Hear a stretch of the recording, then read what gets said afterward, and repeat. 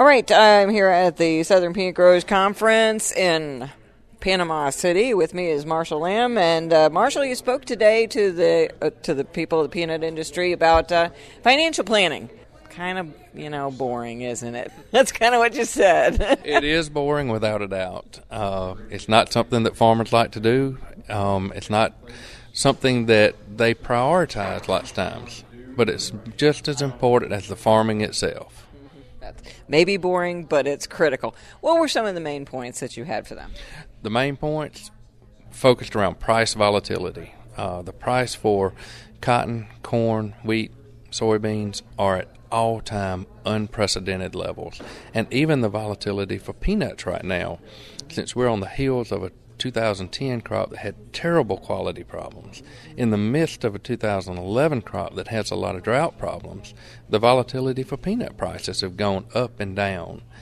And finally, the last part was to be very aware of how your debt-to-asset ratios are balanced. Don't be too heavily leveraged by very high land prices, because when those change, you don't want to be in a financially vulnerable position. So how do you cope with that kind of price volatility? Well, the best way to cope with it is to go ahead and know from your farm plan where your break-even prices are. And when you reach those break-evens, go ahead and contract something. There was a farmer in our community that told me one time, he said, a farmer never went broke making a profit.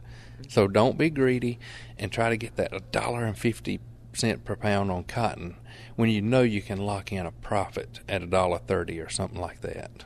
So how much more can you stress that to producers? This is a business, and any business has to have a business plan and know what their costs are.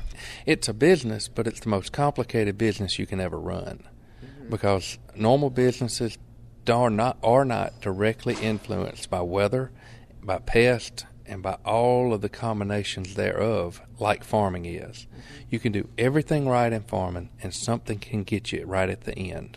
You have a great crop on the vine, rain starts in the fall, and you can lose it all. So farming is very, very complicated, which makes the planning side more important. Here at the Southern Peanut Growers Conference in Panama City, I'm Cindy Zimmerman.